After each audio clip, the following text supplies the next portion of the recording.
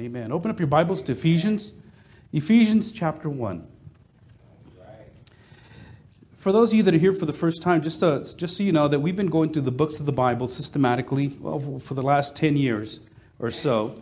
And it's a practice that I kind of started doing on a regular basis. And we took a couple of years to go through the book of 1 Corinthians. Romans was a very long book as well, and took us a few years to get to that. And we went through Galatians in a few months, and now we're in the book of Ephesians. And one of the things about going through the book systematically is we come across some things that are kind of difficult to grasp or to take hold of or to even to understand. And today is going to be one of those days. It's only difficult because we make it difficult. And before I get started on this, just to let you know, this is an issue that has been plaguing the church for centuries. This is not something brand new that you are dealing with or that anybody else is dealing with. This is something that's been going on for a very long time. And there's basically two camps. There may be, 3 or 4 camps, but bottom line, there's basically 2 camps.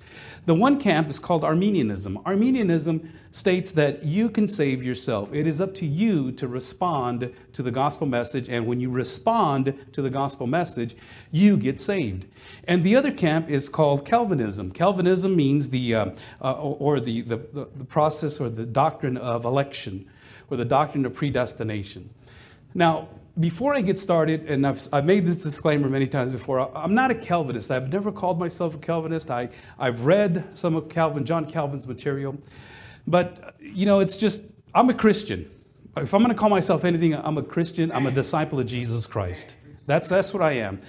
And so, but when I started to see this, 12 years ago, I didn't go looking for it. It just kind of popped out of some of the verses that I've had read before. And especially the verse in chapter 3, verse 10 of Romans. Romans 3:10 says that there's no one who seeks after God. There's no one righteous. No one. And one of the things that we were doing is we developed a church that was called a seeker-sensitive church. A church that is designed to help people that are seeking God. And the problem is that when I encountered this verse, and it wasn't the first time I've read this, it's the first time I read it in this manner, that there's no one who seeks after God. And then I started to realize that we're all sinners, that none of us want anything to do with God. And we'll see a little bit about that today and the next week and the following week, especially about those who are dead in their trespasses. A dead person cannot respond to anything that takes place. A dead person is dead, dead, dead. The EMTs don't come up to him and ask him, okay, would you like for us to bring you back to life? Would you like for us to administer the defibrillators to paddle you back to life? A person is dead. The EMT jumps on him, and he does so because he knows that's what he needs. In the same manner, when God created the heavens and the earth, and he said it's good, he created man. He took man and he formed him out of dust. People, we are mud people. We are dirt people. And he took us, and that dirt person, that mud clay person that was just there, was not able to understand anything until God breathed in his nostrils the breath of life. That mud person could not say, okay, Lord, I'll go ahead and accept you. I'll go ahead and receive that breath that you're going to give me. And in this whole process and rethinking that theology and rethinking how salvation happens. Now, the free will camp and the predestination camp, there are 2 camps that seem to fight with each other. And I don't want to cause a division or a stir. But because we have grown up in this progressive evangelicalism in the past few years and how this pragmatist type of thinking where it doesn't matter what we do or how we say it, but the ends justify the means. We want full buildings. We want lots of people here. And so we're going to do everything we can to not offend. We're going to have music. We're going to have sermons that don't preach on hell. We're not going to talk about sin and those types of things. The bad thing was that through the book of Galatians, that's all it was. The book of Galatians kept talking about people, you're sinners, you're going after a different gospel, a gospel that just does not make sense. You're saved by grace, not by works. And the point is that a lot of people understand that we're saved by grace. It's only God that can save us. And we say it's nothing we can do. We can't earn it. We can't buy it. There's nothing we can do for that salvation. Yet, when it comes to the actual part of salvation, that's when we start having a problem. Who initiates salvation? Do I initiate salvation? Okay, Lord. All right, there you are. I'm finally going to give up. And, you've been after me all these years and all this. Okay, I'm finally just going to, okay, I'm done. And it's like, as if God is up there wondering, okay, I wonder if today's going to be the day I just wonder if today's going to be the day. You didn't do it again. All right, well, maybe tomorrow or maybe the next day. And so there's the tension. There's the problem that we have. Where does salvation take place? And I want to walk you through that in the next several weeks as to how that happens in our life. Now, I don't want to be dogmatic and to say you have to believe this. I want to walk you through this and show you what the Bible teaches. As I have said many times before, I can show you where, the Bible teaches on predestination. You were chosen, you were elected, you were. Jesus even said, you didn't choose me, I chose you. And the indication, one of the greatest indications that you can probably say that God chose you is that you're here. Not just here in this church. I have nothing special but the Word of God, which is highly special. And we have a high view of God's Word, and we take it for what it is and not for granted. But the fact that you are wanting and desiring this relationship with a being that has created you, and with all the voices that are out there, you're trying to find what it is that God is doing in your heart. Because the moment that He opens your heart, He gives you the ability to repent. I couldn't for the life of me, for all my 30 years as I was a young man, I couldn't repent myself. I tried. I tried. I was sick and tired of being sick and tired. And there was nothing that I can do until something supernatural happened within my life. It was God that changed my life, not me. I tried by my own willpower. I tried by my own abilities and my own strength. And I tried to change. And I quit drinking. I quit drugs. I quit smoking. I quit doing all those things that I used to do. And even though that was done, I still had a sin problem. I still had a problem with sin in my life. And one of the things that we find in John chapter 3, Nicodemus, let's go there. If you have your Bibles, open up to John chapter 3 very quickly. In John chapter 3, verses 1, there's a Pharisee that comes to Jesus at night. Okay? His name is Nicodemus. We call this Nick at night. I waited all week just to share that with you. Now you're not laughing with me, you're laughing at me. Okay. Let's get back to the Word of God, right? So Nick comes to Jesus at night. You're still laughing at me. Now there was a man of the Pharisees named Nicodemus, a ruler of the Jews. This man came to Jesus by night and said to him, Rabbi, we know that you are a teacher come from God, for no one can do these signs that you do unless God is with him. Amen. Now notice this. Never did he ask, what happens to me when I die? Never did he ask, how do I get to heaven? Never does he ask how. He's already assuming that because he's a Pharisee, he's a Jew, he's got it made, and God has already chosen him, and everything is set. But Jesus answers like this in verse 3. Jesus answered him, truly, truly, I say to you, unless one is born again, he cannot see the kingdom of God. Nicodemus goes on later on to say, how's a man born again? How does that happen? Am I have to enter my mother's womb and come back out again? You must be born again. As you have and we've talked about this before. Being born again is the term that we use a lot, is regeneration. Yes. To be regenerated, to generate, to make new, a new creation. And that birth, that spiritual birth, just like your physical birth, Jesus is talking about being born again. And it's very keen of Jesus using this analogy. Because just like your birth, you had no contribution to your birth. You had no contribution to when you were going to be born, how you were going to be born, to whom you were going to be born. God saw this couple and said, these are the two people that I'm going to bring you into this world with. And you were born, and that's what Jesus Christ is getting across. Because he goes on to say later, you must be born of spirit and water.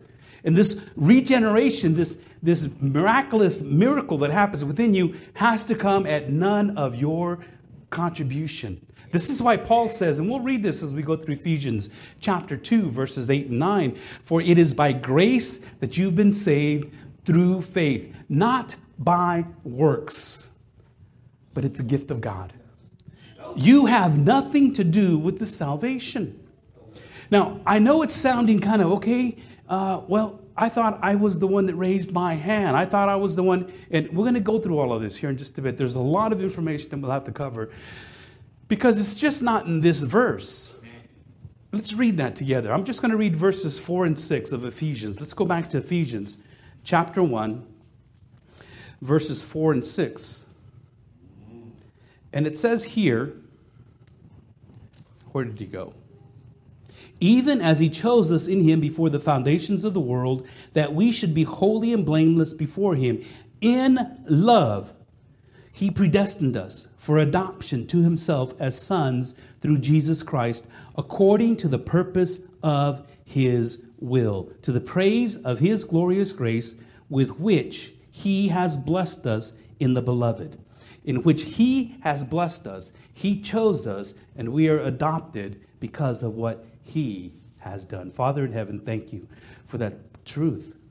That truth is just so, it sounds so amazing. And I can stand here and I can doubt and I can say, why, Lord? After all I've said, after all I've done, the places I've been, the things I've seen, why would you pick a person like me? Why is it that I'm chosen? How is that even possible, Lord? Because I know that I am a vile, wicked sinner. Yes. And I know, God, that your word is true. And if this resonates within the hearts of any of the hearers, the listeners that are within the sound of my voice, I know, God, that you are working and you've worked and done that work in them from the foundations of the world. And so, Father, help us to get a grasp on that. How is that ever possible? How can that be? Yes. So thank you, Father, I pray. Amen. In Jesus' name. Amen. Amen. Last night as we were practicing our songs, that song I love quite a bit is When I Wake Up in the Land of Glory. With the saints I will tell my story. There is only one name that I'll proclaim. After we finish singing that song, I mean, you understand what it says, right? When I wake up in the land of glory, right? Okay, you understand what that means. Yes. I mean, and it's not direct, but when I die and go to heaven, I'll be there. When we finished singing, my grandson was here, he's only 8 years old. When we finished singing, he said, "That's a sad song, Grandpa." I go, "What?" He goes, "That's a very sad song." "Why is it sad?" "Because it just sounds sad." What makes it sound? It sounds like a funeral song. I go, "A funeral song?" Right, James? He says, "It sounds like what do you mean it sounds like?" "Well, yeah, it just makes me sad just to think about it." And I'm trying to get to what is he talking about? And it was that phrase, when I wake up in the land of glory. Now, I don't trying to say that my grandson is, I don't know how he got that out of that, but he did. Personally, I think there is the spirit that is working within him, the calling that is happening within his life, that when it comes to the time, the predestination, the understanding of God's word. Some of you are going to leave here today saying, that made a lot of sense. That's the Holy Spirit making it sense in your heart. That makes, and some of you are like, you're just agreeing with me. I know you're agreeing with me. Okay, so I'll just take it that you're agreeing with me. Like when you start snoring, I know, okay, well maybe. But when you hear the Holy Spirit just prick your heart. See, God is opening your heart. In Acts chapter 13, Paul is talking to the people, and he's talking to all these Gentiles, and then all of a sudden the Bible says there was a woman that was there, and God opened her heart. You know, one of the things that we use in evangelism, and I've used this before, is Revelation chapter 3, verse 20, where God is knocking on the heart of your door. He's knocking and he wants to come in. You see, if you open up the heart of your door, if you receive Jesus Christ, if you do the work, then Jesus Christ will save you. But that verse has nothing to do with salvation, has nothing to do with regeneration, has nothing to do, it's not talking to a reprobate, a person that is totally lost, a dead individual in their sin. It's talking to the church. And it's used out of context. And I've used it out of context. And people come forward and says, well, I opened my heart, and yet life hasn't changed. Well, I said the prayer, and life hasn't changed. Beloved, the sinner's prayer, if you know what that is, the sinner's prayer has never changed an individual. That's all it works. The sinner's prayer is sometimes mimicked or repeated or copied from a book or something, a page, and it's read. And once a person reads it or they repeat it from somebody else, then all of a sudden they say, okay, well, I guess I'm saved. I said the prayer. I even came forward. I even said, you know, God, please forgive me. I've done all that. And some of you are probably saying, but I got saved that way. No, you got saved in spite of that way. Because it's the Holy Spirit that opens up your heart. Yes. And when the Holy Spirit opens up your heart, you see what starts to happen is the Holy Spirit resides in you. Yes. 1 Corinthians chapter 2 says, the man without the Spirit cannot understand the things that come from the Spirit of God, for they are foolishness to him. Amen. They are spiritually discerned. Amen. Those things do not make sense. And when you start reading God's word, when you start hearing God's word, and you start looking at God's word, and it starts to make sense, the Holy Spirit has opened your heart, and the word of God is alive in you, and your response is what Jesus says, repent. I'm not going to ask you to receive. I'm not going to beg you to raise your hand. We're not going to play music to try to get people to fall down and come forward. It's not even a suggestion.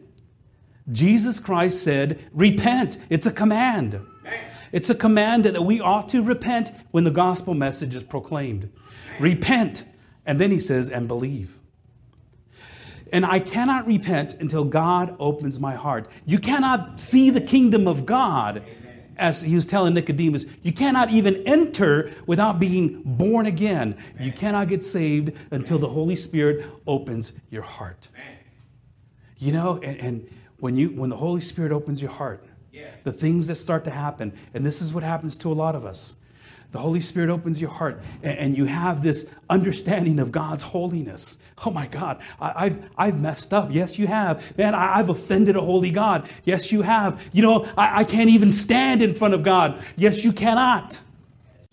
And in Isaiah's case, when he was in Isaiah chapter 6, he goes into the temple, and the train of God's robe, it wasn't even God himself. It was just the train, his clothes, his appearance, his glory.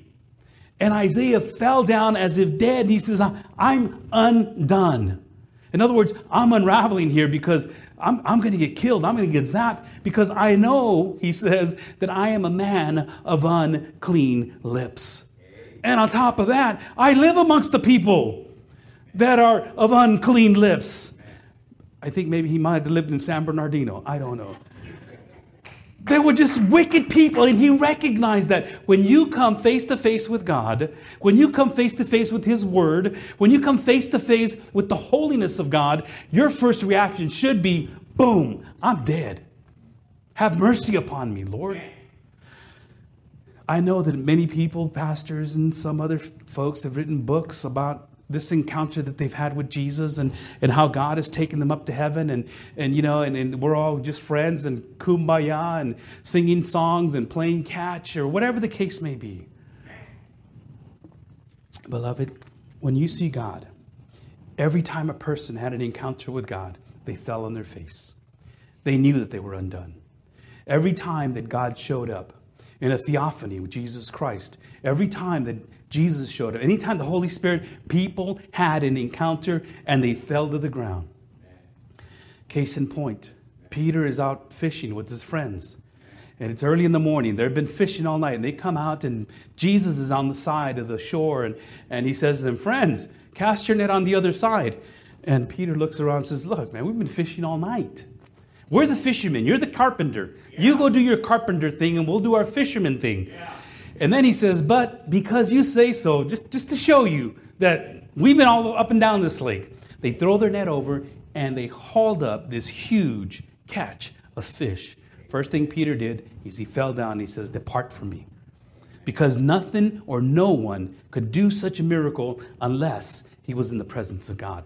He was in the presence of holiness and he says, depart from me. God's holiness will open up your heart and your first reaction is going to be to get away.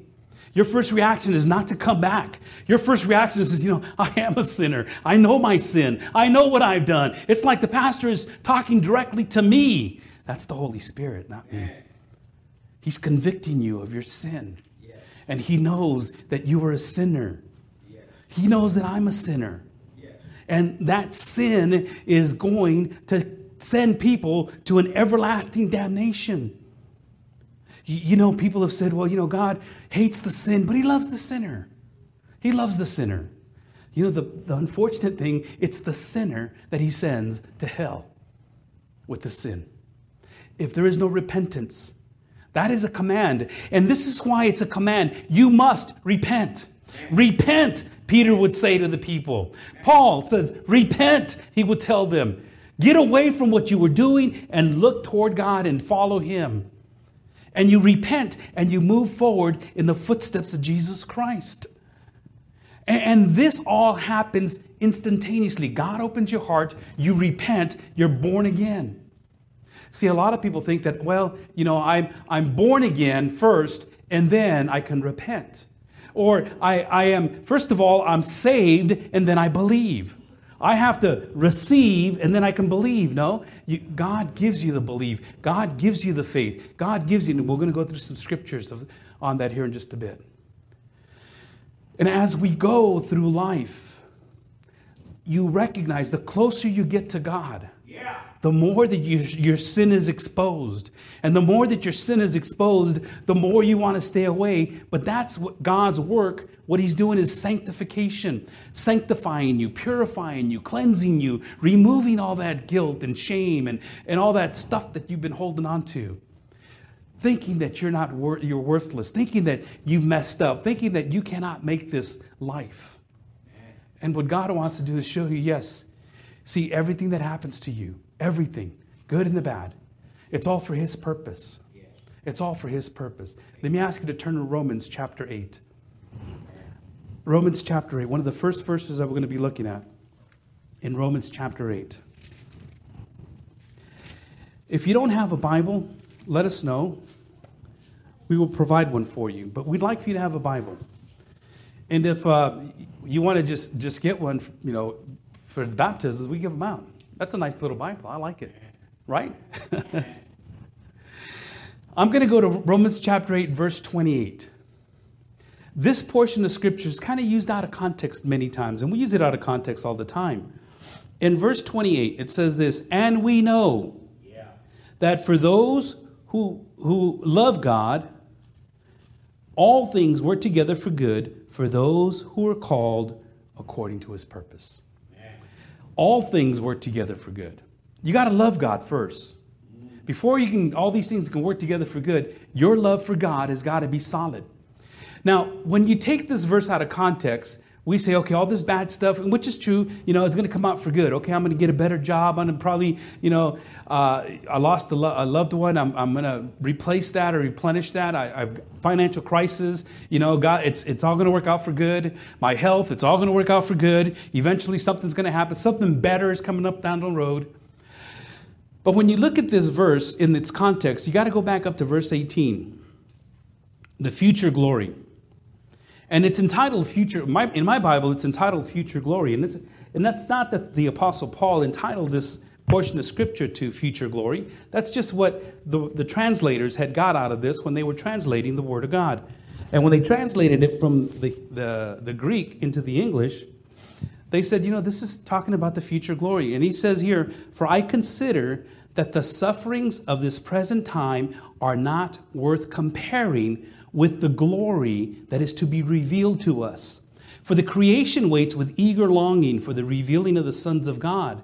For the creation was subjected to futility, not willingly, but because of him who subjected it, in hope that the creation itself will be set free from its bondage to corruption and obtain the freedom of the glory of the children of God. For we know that the whole creation has been groaning together in the pains of childbirth until now. And not only the creation, but we ourselves, we have the first fruits of the Spirit grown inwardly as we wait eagerly for adoption as sons, the redemption of our bodies. For in this hope we were saved. Now, hope that is seen is not hope. For who hopes for what he sees? But if we hope for what we do not see, we wait for it with persistence or patience. Likewise, the Spirit helps us in our weakness. For we do not know what to pray for as we ought. But the Spirit himself intercedes for us with groanings too deep for words. And he who searches hearts knows what is in the mind of the Spirit, because the Spirit intercedes for the saints according to the will of God. And we know that for those who love God, all things work together for good, for those who are called according to his purpose. What is his purpose? His purpose is to get us to glory. What is his purpose? God's purpose, not my purpose. You see, I read this verse, and all things work together for good for my purpose. For the things I'm going to get, for how things are going to work out for me, how things are going to work out for my family, my job, everything else. These are God's purposes. And God's purpose is spelled out to us in the next few verses.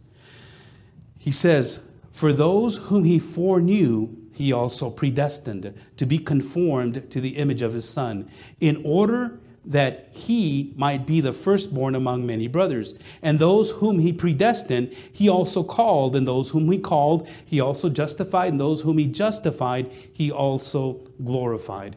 Our part in this whole thing, the purpose of God, is to create for himself a holy body, a holy church for his Son, Jesus Christ. And we know that all these things were together for good. Well, for the good of what? Well, for the good of the glory that we're going to receive. And this golden chain of salvation, that is here in the book of Romans, it is spelled out in many other places as well. As a matter of fact, when we look at other verses like Ephesians chapter 1, verses 4 and 5, even as he chose us in him before the foundations of the world, that's the verse that we looked at here just a little bit ago. That he chose us before the world even began. Before the time even started, he says, these are the ones I am going to choose. Before the foundations of the world. In Ephesians 1:9, it says, making known to us the mystery of his will according to his purpose, which he set forth in Christ. These are things that he did long ago. In verse 11, we will read, in him we have obtained an inheritance, having been predestined according to the purpose of him who works all things according to the counsel of his will. In 2 Thessalonians, you might want to write these down because I don't have them up there if you want to follow up on these. But in 2 Thessalonians, chapter 2, verse 13, but we ought always to give thanks to God for you, brothers, beloved by the Lord, because God chose you as the first fruits to be saved through the sanctification by the Spirit and belief in the truth. In 2 Timothy 1:8, therefore do not be ashamed of the testimony about our Lord, nor of me, his prisoner, but share in suffering for the gospel of the power of God. And then in verse 9, he goes on to say, who saved us and called us to a holy calling, not because of our works, but because of his own purpose and grace.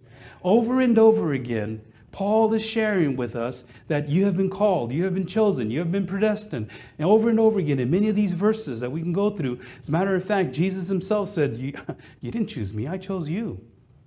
From the very beginning, God has been a God that chooses. He chose the Jewish nation of Israel. He says, I didn't choose you because you were plentiful. As a matter of fact, there was only one. There was only one of you when I chose you. And I knew I was going to make a nation out of you. As a matter when Esau and Jacob were born, he says, I'm gonna choose the younger, not the older. Yeah. Esau I hated. Jacob I loved. Yeah. Why did he do that? This is God who he does. He chooses who he wants. And how he does that, well, we're going to get into that. But why he does that, that's the mystery. Why is it that he chose me? Why is it that he chose you? And when we look at the calling that God has given us, this is not a ministerial calling. In the epistles, it's not a ministerial calling. In the Gospels, yes, you'll get a calling for a job or a responsibility or an office that Jesus Christ has called you in. But mainly in the epistles, when we're talking about a calling, it's the efficacious call, meaning the salvation call. You're called unto salvation. And that's part of the golden chain that we'll look at here in just a little bit. But over and over again, we are looking at how it is that we are called by God. You see, in Romans chapter 8, for the mind that is set on the flesh is hostile to God, for it does not submit to God's law. As a non-believer, people, we don't love God. We don't seek after God. But you're saying, well, wait a minute. I know some people that it seems like God is working in their life. And they're seeking God. And they're looking as if God is lost. And they're looking for God. They want this peace of God. They want this guilt removed by God. They want that shame that God can only take away. They want this transformation inside their life. And it was, I believe it was Augustine many years ago, Charles Spurgeon pretty much said it the same way. He says, it's not that people want God. What they want is the benefits of God. They want what God offers. Everybody wants to go to heaven. I mean, even our fallen world is trying to get to a paradise, a nirvana. We all want this peace in our life.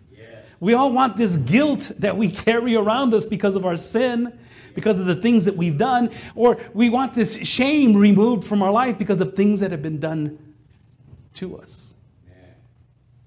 We want happiness. We want joy in our life. We don't want a messed up family. And those are the benefits of God. Yeah. And beloved, those things can come to you by reading all kinds of self-help books. I guess you can. But my problem, your problem, is my sin that keeps me away from God. You see, many people want to get to heaven, but they just don't want God to be there. Yeah. Yeah. They don't want to be told that they have to sacrifice their life. They have to give up their freedom, supposedly. They don't want to give up their friends. They don't want to give up their lifestyle. Just give me the good stuff and leave me alone. Don't expect me to come to church. Don't expect me to get involved. Don't expect me to do anything. See, a person that has been regenerated, born again, desires to please God. Desires to serve God, desires to come in fellowship with God's family, desires that longing, that there's something missing and I'm finding it in God's word. That is a regenerated believer. But people that just want their habits or their life changed, and that's it. Well, the Bible says that we're enemies. We're hostile to God. We're dead to our sins. We are dead to our trespasses. For we know, and I'm just going to be able to get to the first one today. Number one, in verse 29 of Romans 8. In verse 29 it says, for those whom he foreknew, he also predestined. For those he foreknew. There is this word that is there that tells us, okay, there is this foreknowledge, this foreunderstanding, this foreordination. And this foreknowledge is the way most people read this. And it's important to understand that it might mean that God has foresight, which he does. God has foresight, right? Amen? God knows everything. Yeah. He knows the beginning from the end. Yeah. He knows who's going to get saved. He knows who's not going to get saved. He knows that. Whether he does anything or not, Whether he allows you to get saved by yourself or that he predestines you to get saved, God knows who that's going to be. Amen? And there's nothing that you can change that. God knows the beginning to the end. And so what some people say is that, okay, God has this foreknowledge. And this foreknowledge that God has, he's able to go down the quarters of history and look to see, okay, these are the ones that are getting saved. And then he comes right back over here and says, okay, those are the ones I predestined. Those are the ones that I've chosen because I know that they're going to make a choice for me. Which sounds pretty good. It's okay. But the problem with that doctrine is a very serious problem. That man, and we come from this camp ourselves. We understand that we're wicked. Man is wicked. Yeah, we are. We're ignorant. We're blind, the Bible says. We're unable to understand the truth, unable to understand the gospel, unable to comprehend God, unable to get past my iniquity, who hates God and is an enemy of God. And Scripture tells us over and over again that we love our wickedness, that we're dead in our trespasses and sins. We can't make a decision for God. The problem with that premise that God knows, and so therefore he comes back, is that those that believe that's our thinking, well, me, Sal, can make that decision because that's what's going to happen. Because he has the ability to make that decision. None of us do. None of us have that ability. When the fall took place, we started to run from God as far as possible. And we come back when we get hurt or we want certain things, but we keep running away and we keep running away. And once everything gets situated and, things are set in place, then we keep running away. We do our own thing. We don't submit to God. We don't sacrifice our lives for him. We don't serve him. We don't honor him. We don't, sometimes we even blaspheme him. And the problem with this idea or this thought that God has foreknowledge, which he does, and that he sees who's going to select and which he can't. Man is dead in his trespasses. Another way of looking at this is the thinking that he is able to change his own lifestyle. And as I mentioned, as Nicodemus, you can't. Salvation comes like in Philippians chapter 1, verse 29.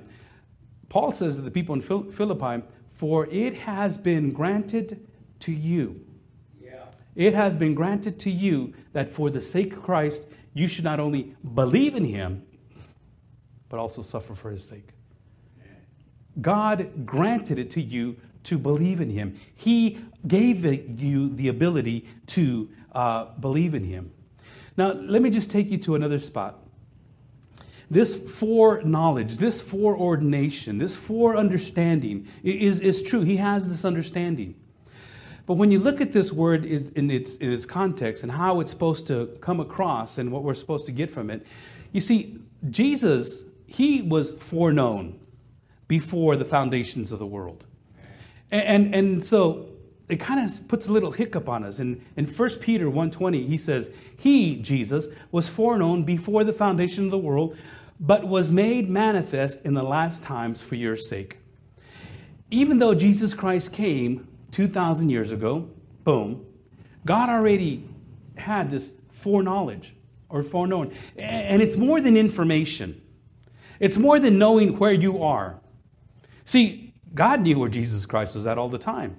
He had this, not only this foreknowledge, understanding, but when you look at the word know in the Bible, in the Old Testament, when Adam and Eve had sinned, came out of the garden, the Bible says that Adam knew his wife and bore him a child. And then Cain himself, the Bible says that Cain knew his wife and bore him Enoch.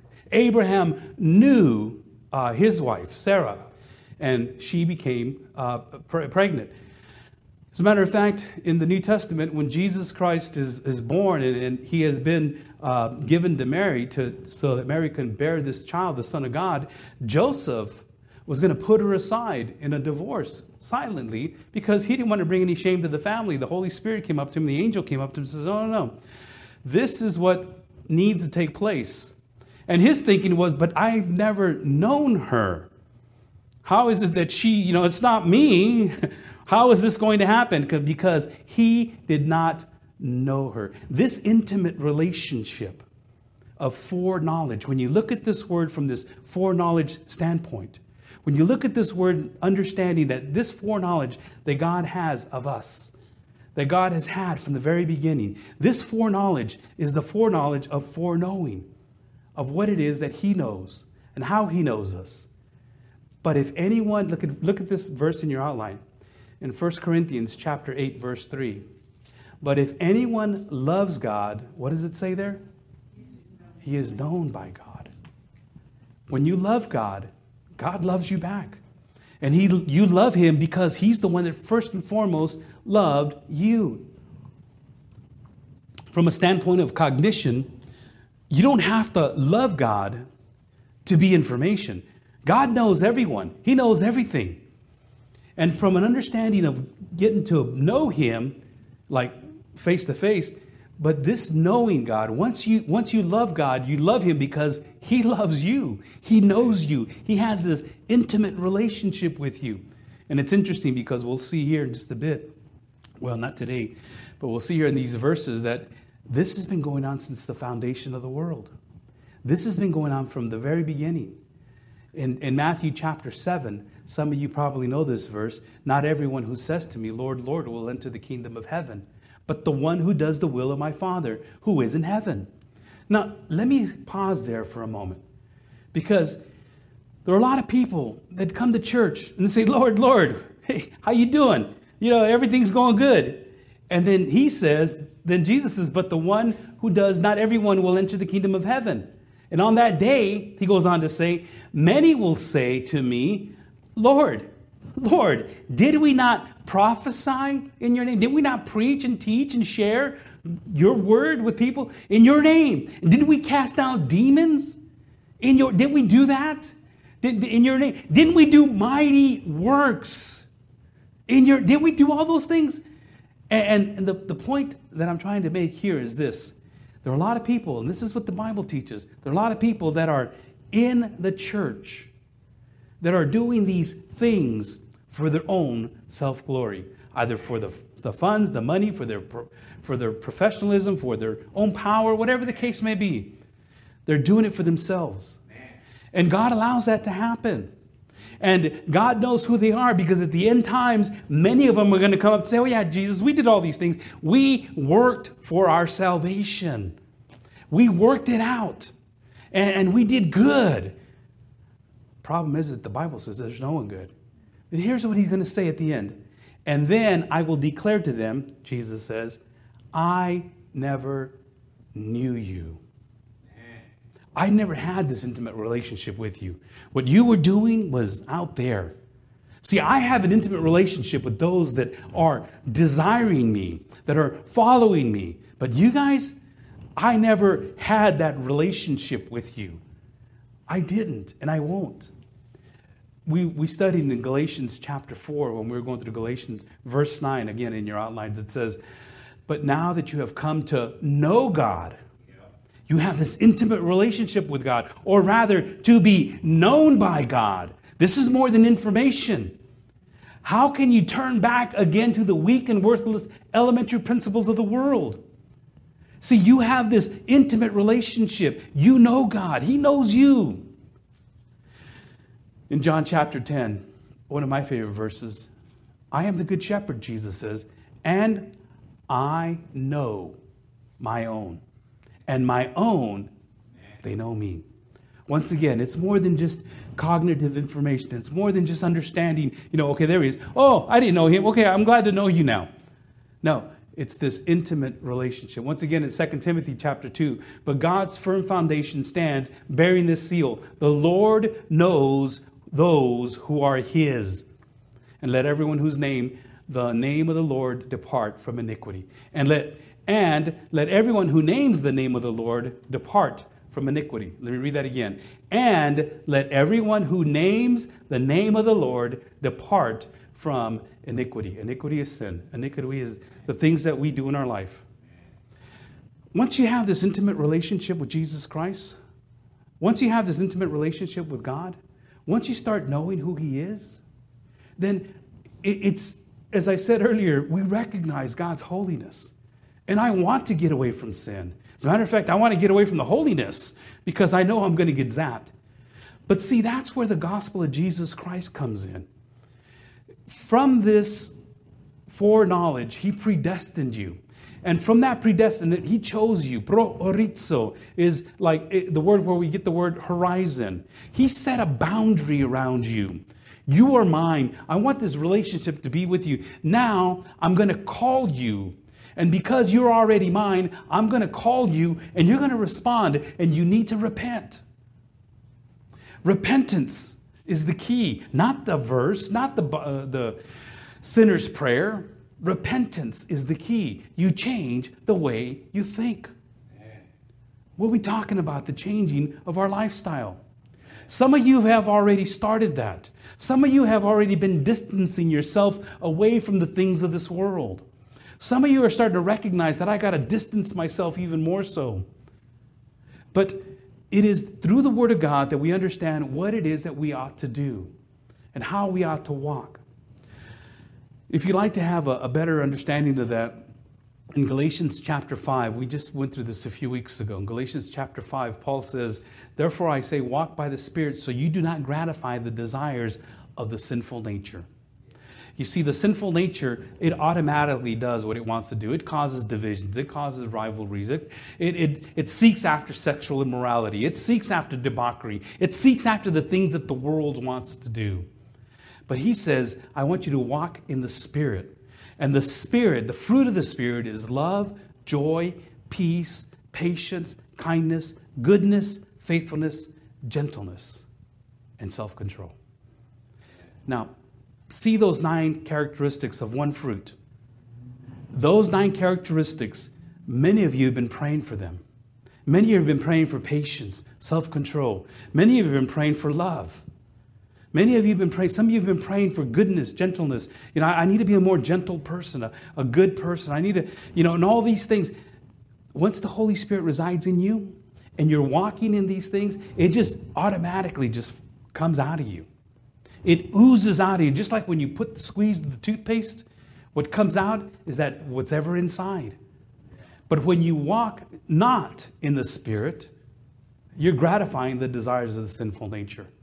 Our problem, beloved, is that we have a dual nature in the sense. We have the old nature, the sinful nature, and we have the fruit of the Spirit. And when we cannot operate on both of them. You either operate on one or the other. And coming to church on Sunday morning is good, but it is not sufficient. You need a dose every morning of God's Word. You need prayer as you're walking through life. You need to look at how it is that you can expound more on love. How can I be more loving? How can I get this peace? How can I express that peace in this stressful situation? How do I exhibit self-control? Patience. Many of you are praying for patience. And there's this old adage that we've said before, don't pray for patience, because God will give you some very impatient things to test your patience, to build your patience up. You know, all these traffic problems that we're having on the freeways, on the 215, the 15, and some of your guys' faults. We're praying for patience. Stop it. Just learn how to be patient. You already got it. It's because of you. You know those long lines that we have at the bank or the grocery store? Some people, Lord, give me patience. Okay, I'll show you how to work your patience out. Makes the long liner. Stop it. I want to get through there. Even the 15-item checkout stand is backed up. So I just, all right, okay, Lord, I guess I'm having to work on patience today. You have that in you already. When God opens up your heart, the Holy Spirit comes in. He's giving you the full dose. Now, this might be the first time you've heard this, or you may have heard it before. You might be a brand new believer or just starting off, but it is the power of the Holy Spirit that enables you to live this life. Not self-control, not self-help books, but God's Holy Spirit. When we come to understand that God already knew us, and when we come to understand that He's foreordained us, He's predestined us, He's called us, He's justified us, He's made us right, And then he's going to glorify us. Glorification is the ultimate goal of God's plan. His purpose is to make us like his son, Jesus Christ. And that's when we end up in glory. That's the glorification. That's the process. Foreknowledge, predestination, calling, justification, glorification. And as we go through these in the next few weeks, I pray that you can understand that once God has you, he's marked out his boundary around you. You can't never lose that. He picked you out from the very beginning. From the very beginning of time. So what makes you think you're going to lose that? He's already set you out. As a matter of fact, if you look at this verse, I'm going to close with this. Seriously. They're laughing because they know, okay, when I say that, that's not necessarily true. But no, seriously. And those whom verse 30, and those whom he predestined, he also called. And those whom he called, he also justified. And those whom he justified, he also glorified. That's past tense. We're not even there yet. We haven't even been to the glory yet. We haven't even been to glory, but he's already talking about it as if it's already happened, because it has. Beloved, that's why all things work together for good for you. Because you're already in glory. The only thing that is holding us back is this flesh. Yeah. I can't see it. But you know what? This is not a pep talk. This is not a motivational speech. This is the word of God. And if God said it, I believe it, and that settles it. Whether I believe it or not, that settles it. Amen. Let me ask you to stand.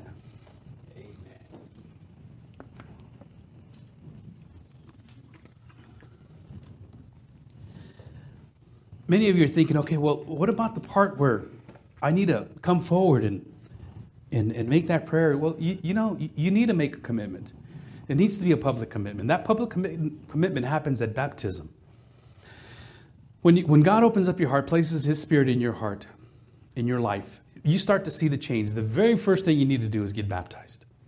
That's the first obedience. Jesus said, when Matthew was writing the book of Matthew, he said, all authority in heaven and earth has come upon me. And he said, therefore go and baptize. Therefore go and make disciples of all nations. A disciple is a believer. A disciple is a follower of Jesus Christ. A disciple is an apprentice. Go and make disciples. We have many disciples here. All those that follow Jesus Christ were disciples. Out of those, he pulled out 12 and called apostles. But he says, go and make disciples. And then he says, baptize them in the name of the Father, Son, and the Holy Spirit. The very first thing that happens is we make disciples, new believers, those that are willing to follow the teachings of Jesus Christ. We baptize them to show their public profession on Jesus. And publicly, you're stating, I am a believer in Jesus Christ. And it's a symbol. It's a very important symbol. It's a symbol, just like my wedding ring that I should be wearing. I left it home. Just that doesn't make me unmarried, right? Amen. I'm still married. Amen. But it's a very important symbol that I couldn't get it on my finger this morning, and I forgot it. Don't tell my wife. It's a very important symbol. Just like your baptism is a very important symbol. It shows that you are a believer. It doesn't get you saved, doesn't make you better, doesn't, fix you up and wash away all your sins. Jesus has already done that. Make disciples, baptize them in the name of the Father, Son, and the Holy Spirit. And the third thing he says, then teach them. And some of you have been trying to figure out, you've made that profession of faith. You've committed your life to Christ. You've gone to church and somehow it's just not, well, maybe I'm not saved. Well, maybe you just haven't followed Jesus Christ in the first obedient act that he asked you to do, to obey and to be baptized. Amen. And then I can teach you. And then you can be taught. And then you teach them all these things that I have commanded you. And lo, I am with you to the very end of the age. Amen. This is why we stress baptism. It doesn't save you. It's a symbol, important symbol. Amen. And it's a symbol that shows the world, I am a believer. I'm not perfect. As a matter of fact, never ever say that you're perfect. What we say is that we are wretched sinners, saved by grace. We are wretched sinners. We are sinners that have been saved by grace, not by works. And now I owe God the rest of my life. And Father, I thank you for that blood that was shed on the cross that Jesus Christ shed for us. I thank you for just the greatness of what that all means. And how this verse right here, the blessings and the riches of your blessing that we're starting to see in this book of Ephesians.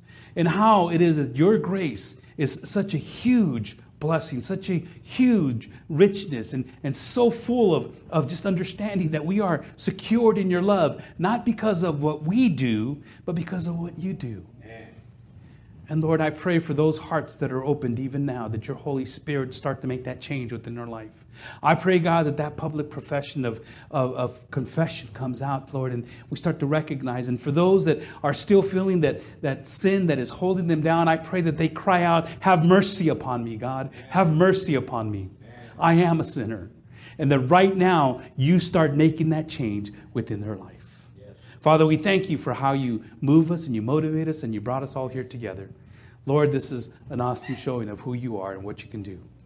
So we thank you for that. Lead us in all things. Guide us and direct us. We thank you, Father. We pray these things in Jesus' name. And everybody says, amen and amen. Beloved, we have some refreshments next door, some coffee. Stick around. Get to know some of the people here. If this is your first time here, and if you can, just stick around. Just come to know us. I'll come over there in just a bit. But I want you to know that I'll be up here for a moment if you'd like to come up for a word of prayer, okay? Thank you.